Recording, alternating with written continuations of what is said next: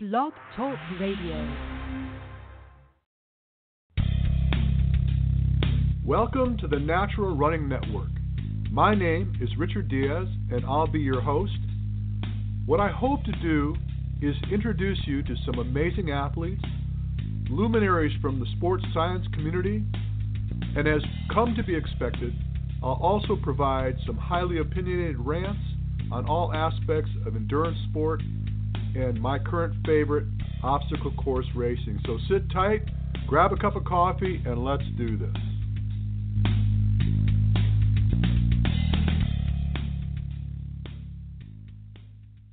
Today, I have Josh Strider. Josh is another Canadian. He's one of the other Canadians, certified holistic nutrition consultant, and has just released a book. And the title of that book, help me, Josh. Title of the book? Nutrition for the OCR Athlete. I love it. What a great idea. You know, as we were discussing earlier, OCR is in bad need of a makeover when it comes to their feeding strategies. And so I just got a chance to read this book. I'm on page with most all of it. Good stuff. Let's talk about this, Josh. Yeah, so basically the reason why I decided to come up with this book is I noticed, a lot of people that you've had on your podcast and some of the other OCR podcasts out there, it's all great information, but nobody has really come together to create like a consensus of what we can practice, for this sport. Obstacle horse racing, of course, it is more of an endurance sport, so you're going to have to lean more towards, endurance-based nutrition planning. However, the big difference that I found, and I did a lot of research on this over Christmas, I just basically said, screw you to social media and just put my head into the books. But the biggest difference is, although it's an endurance event, there's a lot of intermittent bursts of activity spread throughout. And one thing you have to realize is when you're doing that, so when your heart rate is jumping up and down, you're depleting a lot of glycogen from your body and probably at a faster rate than you would with an endurance sport. And another thing that I found is the amount of protein breakdowns, the amount of muscle breakdown you get from an OCR race is going to be a lot higher than, say, like a marathon. So in a marathon, protein recommendations are going to be quite lower than an OCR athlete. So that's something that I felt I had to address as well. So what is your recommendation for protein relative to mass for an OCR athlete? Yeah, so I mean, it kind of varies depending on the person. Some people, put on muscle very easily, where some people struggle. But my general recommendation, for an endurance athlete, an OCR endurance athlete, I wouldn't go any lower than 0.5 grams per pound of body weight, and I would say even closer to 0.75. If you're getting into like Spartan race, for example, which involves lots of heavy carries.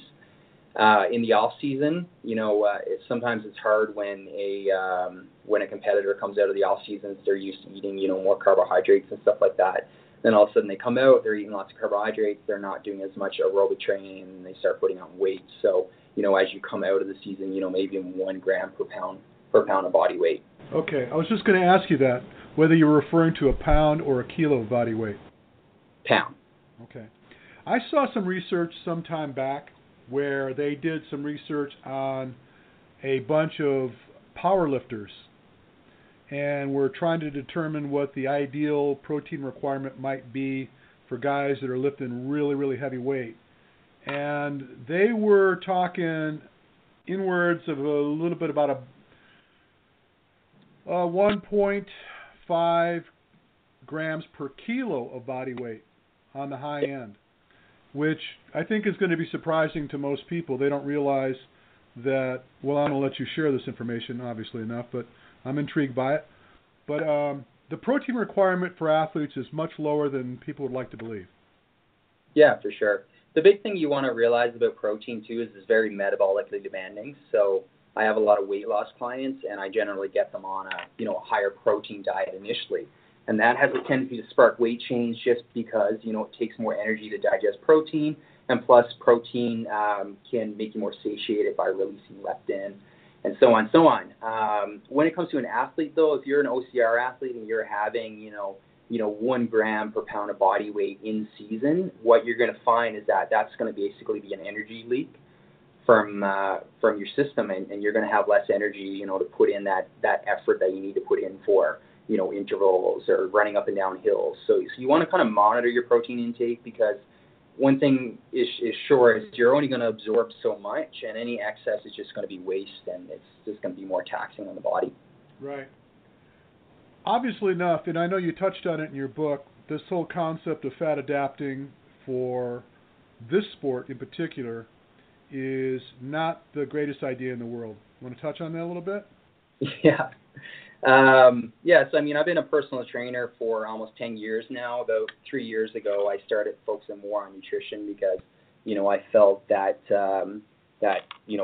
my training clients really needed that, and I was really good at educating people on it. So, coming from that background, I hung out with a lot of trainers that, kind of buy into like all these new theories and stuff like that. And I mean, it's great, but at the same time, when it comes to an endurance sport, what they found over and over again through research is, anything over 65% VO2 max, the preferred source of fuel is going to be glycogen, and you're just not going to get the same power output from ketones. So now there may be some benefits in that if you're doing like, a longer race, but even, looking at the Tough Mudder, we analyzed Austin's diet in the book, and Austin ran 100 miles. Austin was eating a lot of carbohydrates, and they were basically quick sources of sugar. His diet leading up to the race was a lot more whole, but as he got closer to the race, it was a lot more sugar. And the problem that I see with, people buying into all these theories and stuff like that is they get themselves into a race and they just bonk. And you say, okay, yeah, I have an extra gel, I'm going to take the gel. But the thing is, if you haven't practiced that in training, then it's not going to have the same effect in a race. So one thing that they know for sure through the research is that you have to practice this stuff in training. You can't, do it in the race or race day, because you're going to run into trouble. While you're on that subject, I was reading how many gels he was eating over the course of that 28 hours. There's a lot of gels, and gels are definitely going to work your GI tract. And I've seen it happen many, many times where people get to this place where they find out that in fact they're glycogen depleted, and then they try to patch the leak by slapping down a bunch of this goo. Next thing you know, they're looking for porta potties. It's a bad idea. You need to try to patch those leaks on the fly as you're going. I was looking at your recommendations for carbohydrate replacement during an event. Forgive me if I didn't catch it, but I've generally told people that a carbohydrate solution, about 4 ounces every 15 minutes on a long day, works out pretty well, and a gel maybe, depending on how big you are, maybe every hour if you're going long. And the intensity is fairly high. So somebody trying to PR in a marathon, I like them to get a couple of gels over the course of a race with that solution bled in every 15 minutes or so. What do you think? Yeah, no, that's definitely a good recommendation, but it really depends on the person as well. Now, for something that's ultra event, you can go upwards of requirement of 150 grams of carbohydrates, which is quite high. Austin did a mix, so he did, I think he had 5 gels, but then he had a mixture of all different other types of foods. So you definitely do want to get a mixture of the type of carbohydrates you're getting in. One thing is for sure as well, if you're not getting water in, then sometimes these gels will sit in your stomach and actually, absorb water from within to be digested. So you want to be really careful with that. You want to have a bit of a variety of stuff. I'm more apt towards gels, just because I think they're easier. And, if you're looking at like a cyclist, which a lot of research has been done on, is a cyclist, they're on a bike, so they're sitting, and they don't get that, bouncing up and down of their stomach and their intestines. Whereas an OCR athlete, there's a lot of bouncing around, and there's a lot of going up hills, going down hills. I know sometimes when we trail run, if we have for example, trail mix before you trail run, that's bad news, because that stuff just bounces around in your GI tract, and you have a bad stomach when you're done. When I first started out, I was more kind of and Faye mentioned this when she was on the podcast with you, I was more into kind of the paleo type style eating, and then I got into these races, and I just I would get so far and then I would bonk, right? Just because I wouldn't, my body wasn't used to uptaking so much carbohydrates. But when it really hit home, going back to Austin again, we were at Sun Peaks Beast last year here in Canada, BC, and I was doing really well. I got to the top of the hill first. It's pretty much you go right to the top of the ski hill and then you come down. So I got there in first place, and actually second place. We had a mountain runner with us in that race. But anyways, we came back down the hill, and then we came back up, and there's Austin just flew past me, and I was just like, what the hell? This is like 2 hours into the race. And I just started going down and down, and then one of our other friends, he ended up passing me as well, and I finished that race in fourth, and I'm just like, yeah, I need to start having more gels. I had one gel the whole race. It was a 3-hour race, and it was just completely stupid. Whereas this year at the Sun Peaks Beast, I had 3 gels, and I made it right to the very end, and I started to cramp a little bit at the end, but it was a pretty aggressive course. But, I just saw that I needed to fix my strategy, and it definitely paid off. I mean, the training paid off, but also training with more carbohydrates was the biggest factor. One of the things that I liked about what you offered up in your book is the need to address your feeding leading up to an event as opposed to trying to make something magical happen the morning of the event. Yeah. Where you want to make sure you get your glycogen stores completely repleted and actually get to a place where you're loading a bit over the course of the week leading into a taper or, just a few days before your race. You want to touch on that a little bit?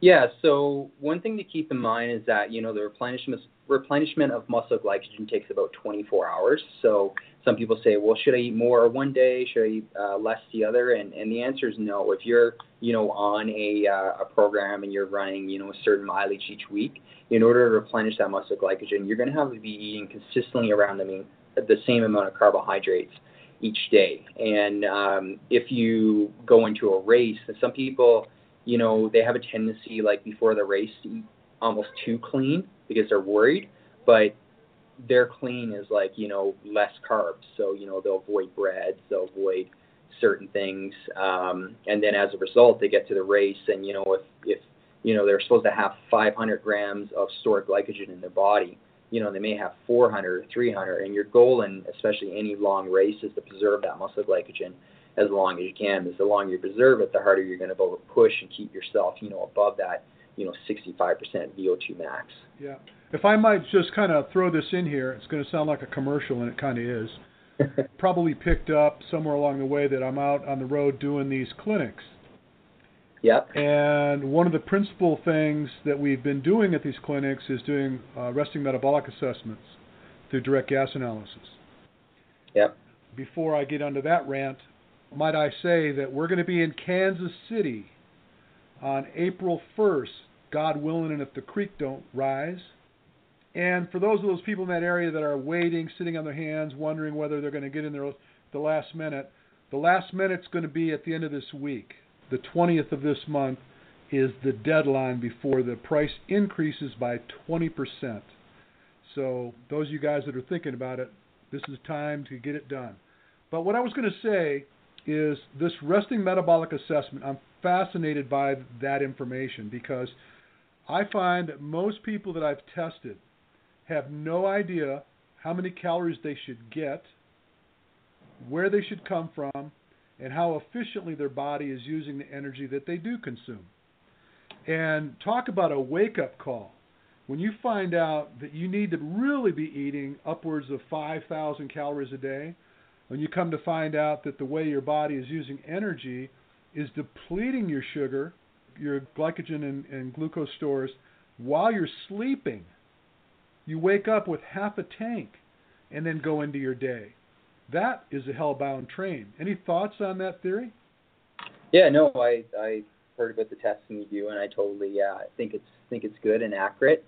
Anything where you can get a direct measurement like you're doing is going to give you a more accurate picture because calorie estimates can be off, and they're especially off on activity trackers and everything like that. So what I find works best for people is in my book here, I created a multiplier formula for somebody who wants to calculate their macros, but I also created a way that people can portion their foods if they want to measure their foods.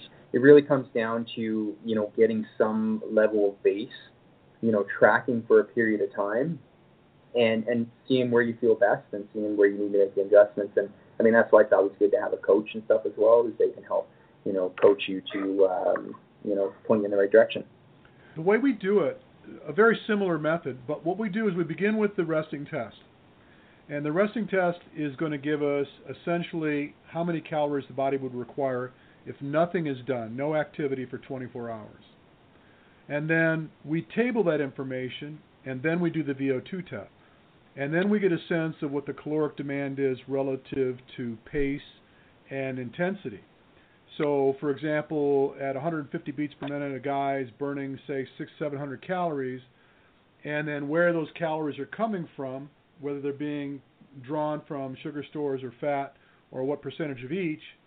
And then we look at how the caloric breakdown was during the resting test. So let's just say that you're depleting 50% of your sugar stores at rest.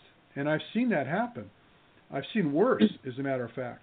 We start getting a sense of what the calorie demands might be, and then we start looking at what the carbohydrate demands are relative to fat. But I could tell you that I'm with you. I looked at what your ratios were, and tell me if I'm wrong, but you're about 60-20-20 on average, 60% carbs, 20% fat, 20% protein? For the most part, it really depends. Like, I also talk about, body type as well. So somebody who's ectomorphic, just smaller boned in nature, they're probably going to want a little bit more carbohydrates, and I'm kind of in that situation as well. If I, lack carbohydrates, my energy levels basically go down.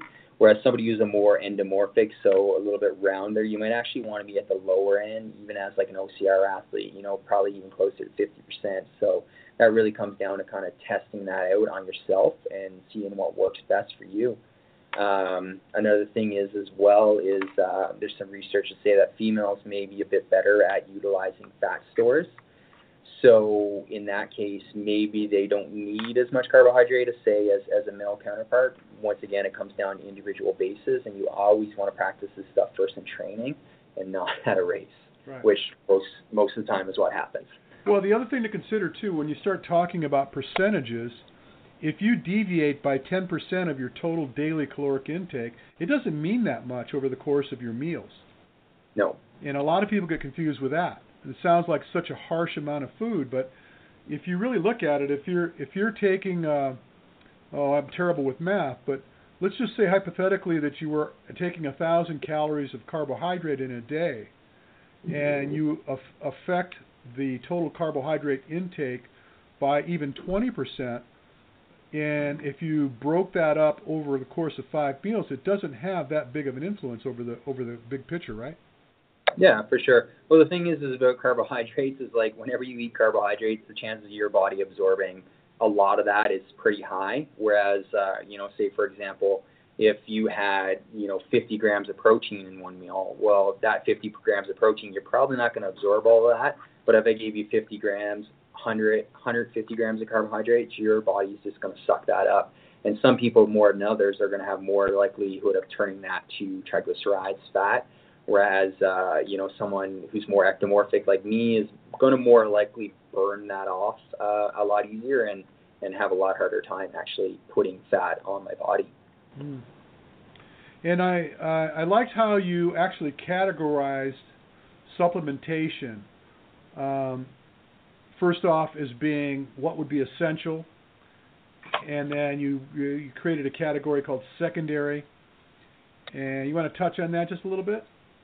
Yeah, so where I get most of my supplement research from is a site called examine.com. So I actually got a lot of my information from the book from their digest that they put out every month. So basically what these guys have done is they've taken all the research that they could find for a particular supplement, and they tell you, if it's good or not. So, for example, like a lot of, popular weight loss supplements that, have been promoted on different TV shows and stuff like that. If you look at examine.com, they'll show you how, the research is essentially rubbish. So they've broken everything down, and the ones that I picked, these are the ones that are definitely going to benefit the OCR athlete. Omega-3s for their anti-inflammatory properties, not to mention that, DHA, which is part of omega-3, makes up, upwards of 30% of your brain, so it's really important for brain health and cognition. Vitamin D, that helps you absorb calcium. Every time your muscle contracts, you use calcium, so of course in an OCR race, you're just going to be blowing through lots of calcium. And that also helps with recovery. Magnesium is something that can be quite low in our foods, just based on the fact that there may not be a lot in the soil that our vegetables are coming from, or the vegetables are not staying in the ground long enough. I mean, in California, you probably got, riper vegetables and fruits than us, but, by the time fruit and vegetables make it to Canada, it's been pulled out of the ground way too early, and it just doesn't uptake all the nutrients. And then the other one is nitrates. Now, I was kind of like a little bit wary on the whole, beets thing when it first came out. I'm like, this sounds like a reason to sell more supplements. But they've just been researching the hell out of this. I don't know how many references I actually have in there, but if you want to find more, you can go on theexamine.com and take a look. But outside of, it being an effective supplement in terms of aerobic performance and helping with the mitochondria, one thing that they found recently, which I thought was really interesting, is that it could, an intermittent burst of activity, it actually can keep your reaction time.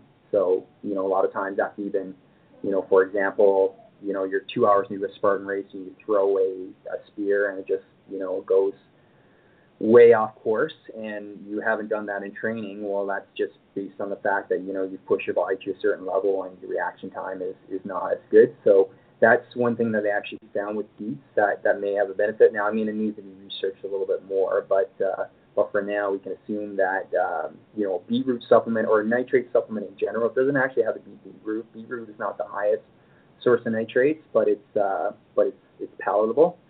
So that's going to be really important.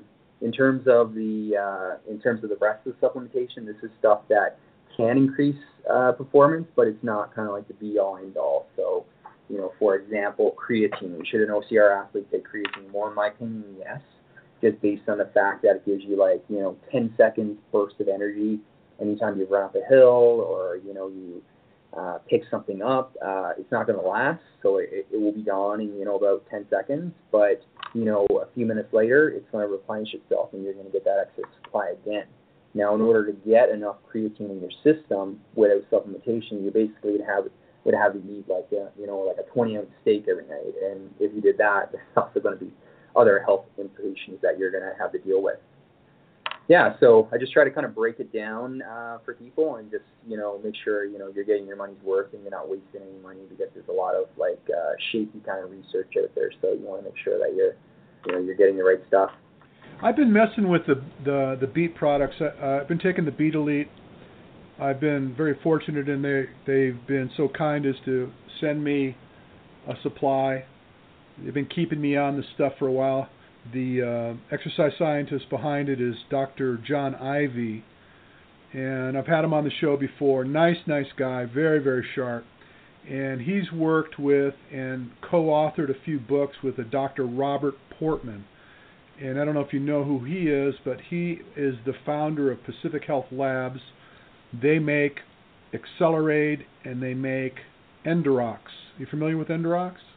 No.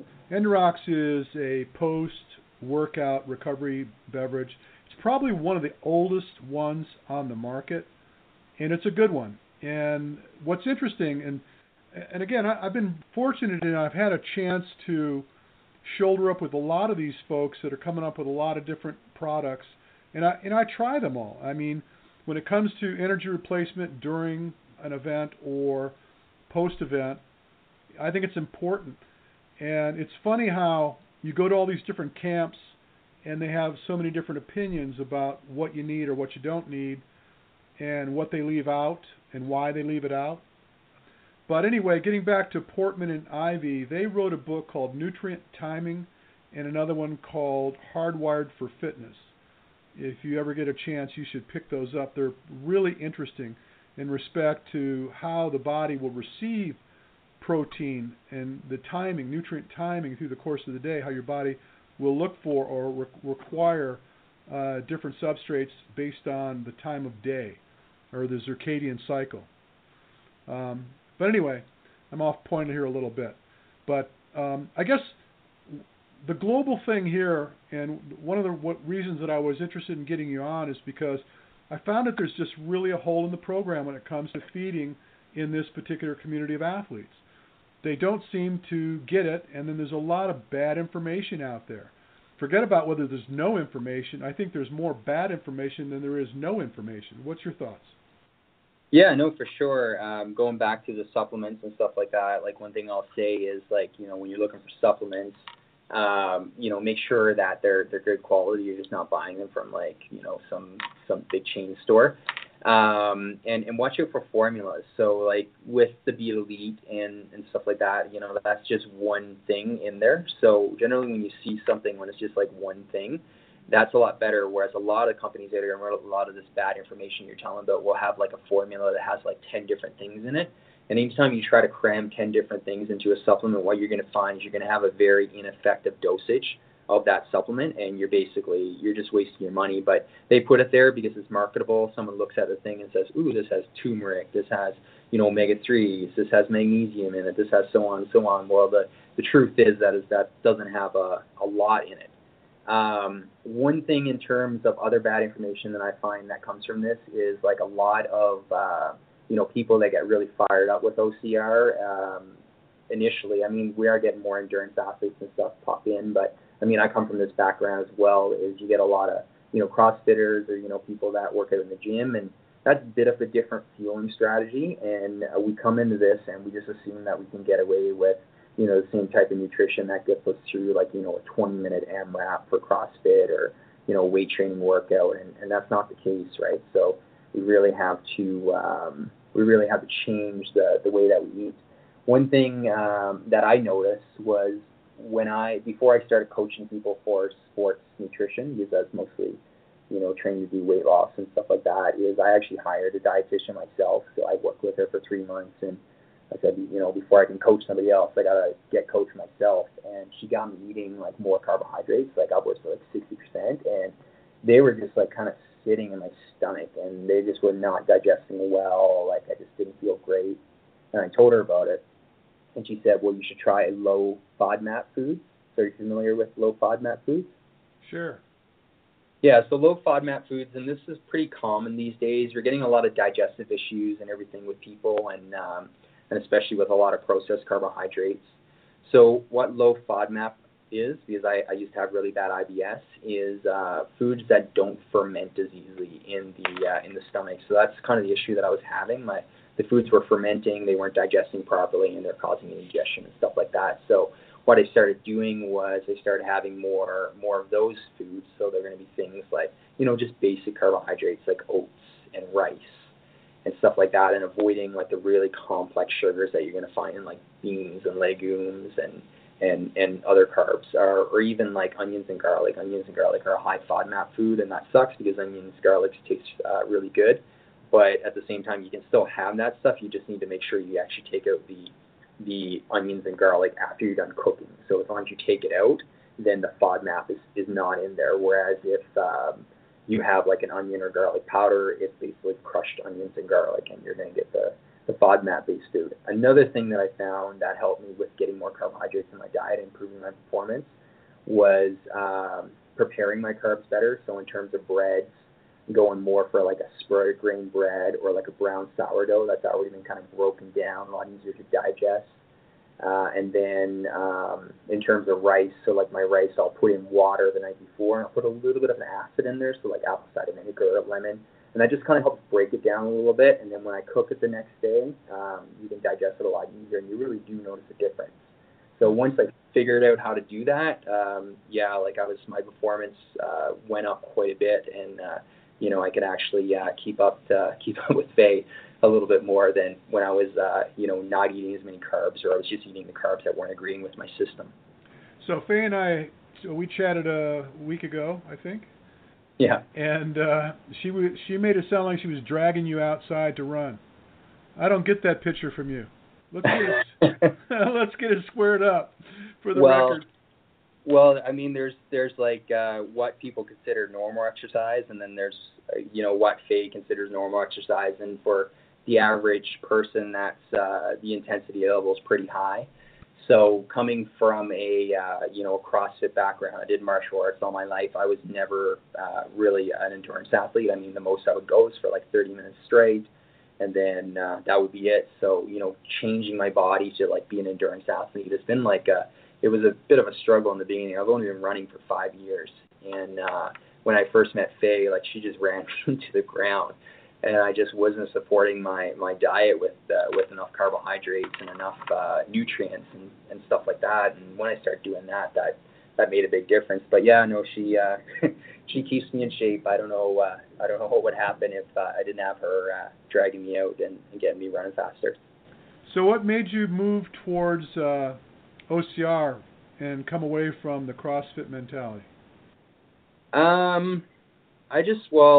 I've always had like a bit of a competitive side, and I found it's fun with CrossFit, but at the same time it's just like there are limitations. Like the CrossFit athletes now are just massive, and the prescribed weights are just not what I want to get into, because I've gotten some injuries and stuff in the past, and it's just due to lifting too much weight and too many times. And I've always been a bit of a monkey and stuff like that. I grew up on a playground, and when obstacle course racing came out, I mean, I wanted to do it. And I mean, I wasn't fast at the time, but I had fun doing the obstacles. And then, I basically dragged Faye into it, and Faye thought it was kind of dumb and dorky and stuff in the beginning. And she started, winning races and stuff like that. And, we had some pretty amazing weekends away, traveling somewhere and just doing races and meeting people and stuff like that. And we both kind of fell in love with it. And then what kept us there was, just the community of people that you meet along the way. Yeah, well, that's a lot of fun. Yeah, it's a ton of fun. I'm more of a voyeur at my point in life, but I enjoy it. I love, I tell people all the time that OCR athletes to me are like a Rubik's Cube. It gives me something to mess with, because it's not so standard like working with a runner or a triathlete. These are kind of standard operating procedures where all these variations in terrains and distances and intensities, and it's just kind of fun to deal with all these twists and turns. So yeah, and I find OCR athletes are kind of like the cool kids of the endurance world. So, when you go to like some road races and stuff like that, some people are just way too uptight, and, if they don't split, they're just freaking out and stuff like that. I mean, it's good to have goals, but, OCR is so chill. Like, I mean, you take Hunter, for example. I mean, he's like such a big joker and likes to have fun, but, when it comes down to it, he dials it in. The dude can throw down. Oh, yeah. I'm telling you, man. I've been around athletes all my life, and he's a tough one. He is, yeah. All right, so let's do some takeaway for folks. If someone was to ask you, let me give you a scenario. Let's just say that I'm a 175-pound athlete, and I like to race primarily Spartan super distance, sometimes a beast, lots of sprint. How should I be feeding commonly? What are the primary concerns that I should have, and the things that I should really avoid? Well, the biggest thing is like, just practicing your race nutrition before the race, as I mentioned earlier. So like when you're going out on your long runs, you don't want to be taking gels like every half hour, but, play around with it. See if you can get away, if you're doing a 2-hour long run. See if you can get away waiting like an hour to have a gel. But if your performance really starts to decline, then you're going to want to have that earlier. So basically just, within your training, especially your long runs that are going to be closer to your actual super distance, that's your time to play around. Now, in terms of the diet, I mean, it's important to eat clean, but at the same time, it's like, you want to, there should be foods in your diet that you enjoy, and there should be foods in your diet that, you just kind of have. Like, so for example, today, or any day, I usually will have a salad, and I don't fancy up my salad or anything like that. It's usually just greens, some veggies, and olive oil and some apple cider vinegar. So I mean, that's not a meal that I'm like, oh my God, I can't wait to have that. But I'm disciplined enough to know that, yeah, I'm going to have that. But then on the other end, I'm going to have stuff like I had a curry today and rice. So I mean, that's something I more look forward to. So just find a diet that works best for you. And I hate to say diet because it's not really a diet, but find a way of eating that, you get some things that you like, but you also have some things in there, it's just discipline and it's just good practice. If you have weight to lose, I mean, you're probably going to want to go a little bit higher protein in the beginning just to get your weight down. And then as you start getting your weight down in order to prepare for your races, and that's when you start bumping up your carbohydrates. So it really depends. It's pretty complicated. I tried to lay out like the best formula possible for somebody who just wants to coach themselves into the book. But if they want to do more specific nutrition coaching, then I offer that through my website at strideocr.com. All right, so the title of the book again is Nutrition for the OCR Athlete, laying out the details and strategies to help remove the guesswork from your diet by Josh Stride. Josh, I want your last name. I would think that would be a good last name for me. Richard Stride. Yeah. Yeah. Or Strider. How about that? Yeah, I was pretty fortunate when I got it. So my family's from Newfoundland, and when I was growing up, I always thought it was kind of a bizarre name. I've never really heard it before, but then as I got older, I started to appreciate it a lot more. And there's very few STRYDEs in the world. Our family originally comes from England, and it's STRIDE. So when they came over, something got mixed up, or somebody decided to change it. So my name is pretty unique. Probably running from the law, right?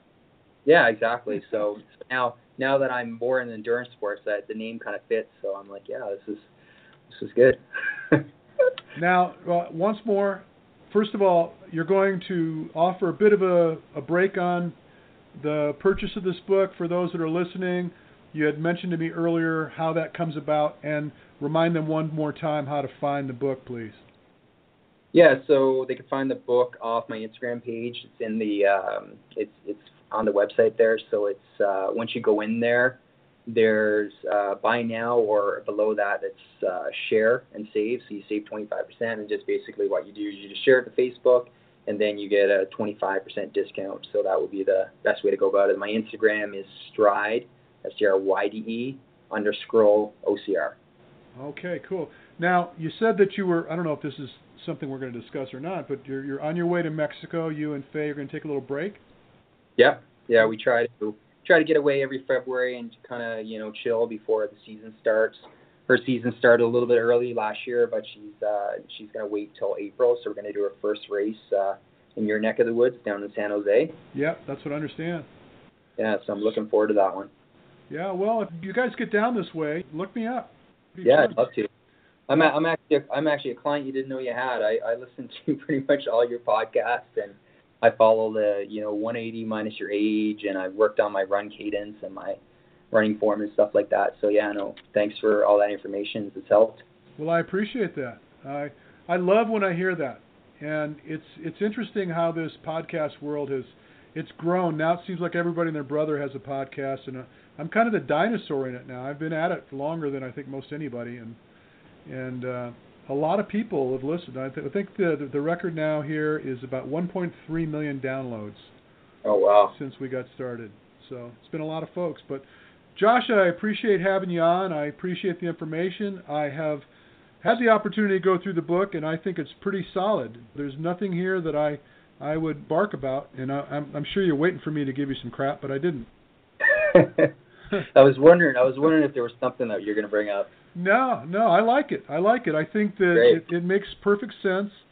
And the problem, not to kick a dead horse, but the problem that I see is that people are always trying to find that special little trick, Yeah, smoking gun. Yeah, if you just slow down and make sure that you're getting fed properly, don't shy away from much of anything, Just make sure you're getting what you need. And a lot of times your body will tell you what you need. And as soon as you start subtracting things from your diet, pulling things out of your life, you start finding the deficit. And you might find out that you spent 5 or 6 weeks struggling with a theory that was a bad idea, and then you had to spend 5 or 6 weeks trying to get back to where you belong. For sure, and I'll leave you at this point as well. I taught a class there on Friday, and I was, telling these young trainers, they're like 19, 20 years old. When my parents grew up, where they grew up, they didn't have much selection of food. So they literally grew up on codfish, potatoes, carrots, and hard bread, and maybe throw butter in there. And they looked at me with like I had 3 heads, and I said, and they told me they got fruit for Christmas. Like they literally got fruit once a year. But we live in a society right now where you can get food from every pocket of the world, and you can have it within 2 days. If you grew some oranges in your backyard down in California, you could send that up to me.